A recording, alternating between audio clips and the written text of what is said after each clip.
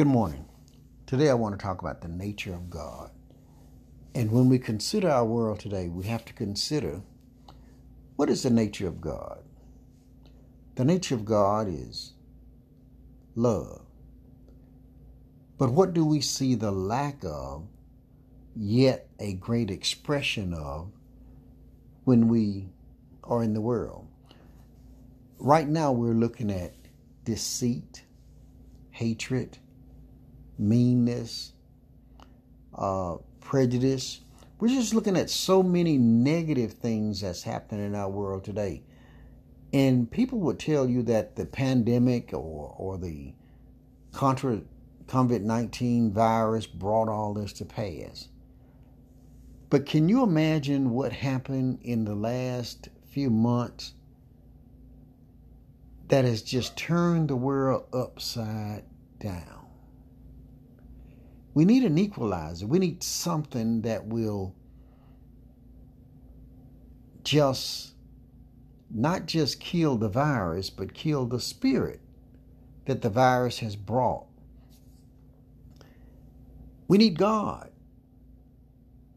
But what is God? What is the nature of God? There are more churches in America right now than there's ever been. There's a church on every corner. There are more preachers than there's ever been.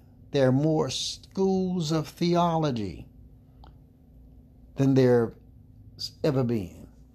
So if anybody could ring God up right now, the world should be able to call God and should be able to get a response from God, unless something is happening in those organizations or in that organization or with those individuals that has separated them from God. So in these times, as we begin to seek God and as we begin to seek an answer from God, as we begin to pray that God would turn this thing around, we must look to the nature of God. What is the nature of God?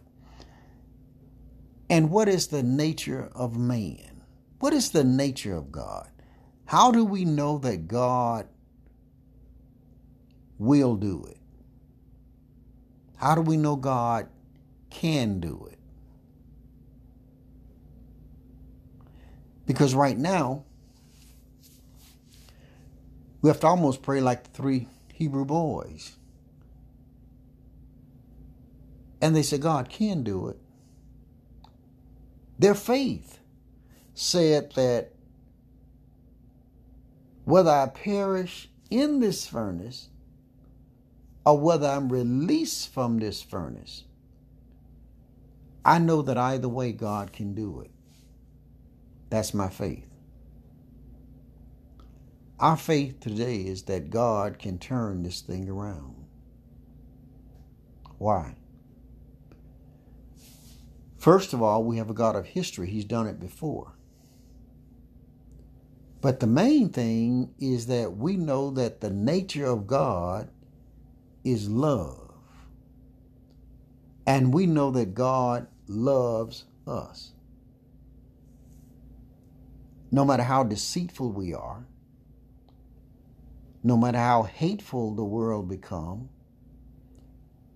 no matter how mean mankind become, God has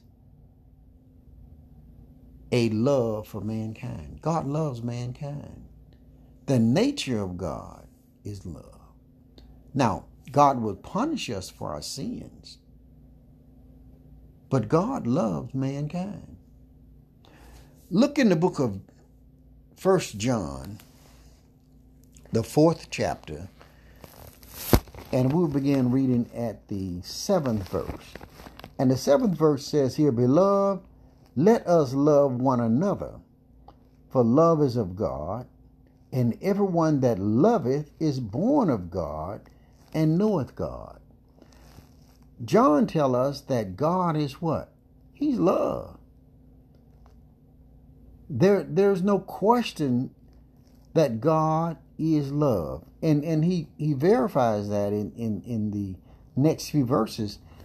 He says, he that loveth not knoweth not God, for God is love.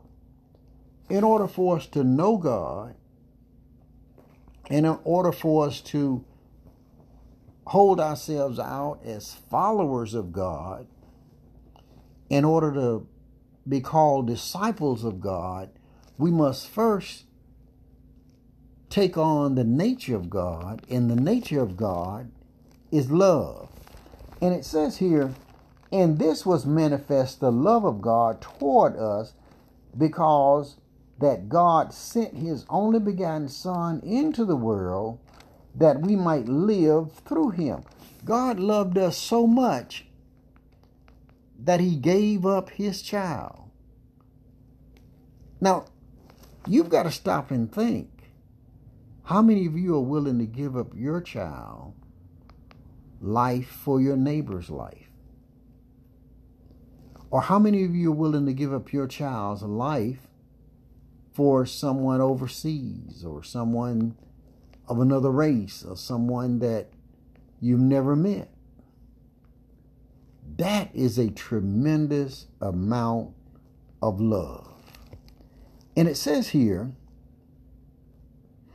herein is love, not that we love God, but he loved us and sent his Son to be the propitiation for our sins.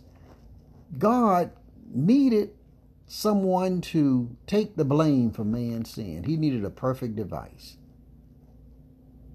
Looked among the prophets, couldn't find none. Looked among the angels, couldn't find none.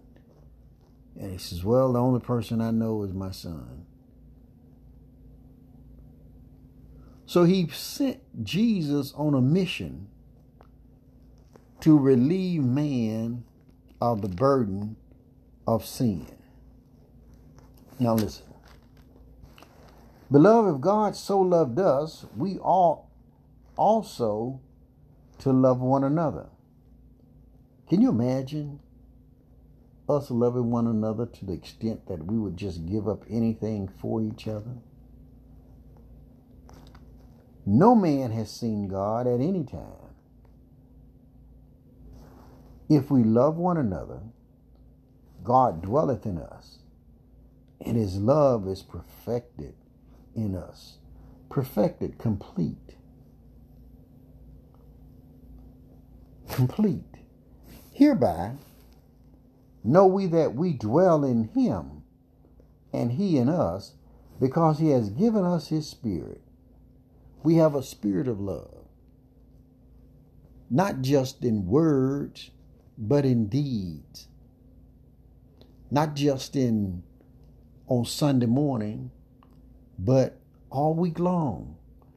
We show an air of love. We take away the air of suspicion, the air of unkindness, the air of hatred, the air of prejudice, the air of meanness, and we replace that with love.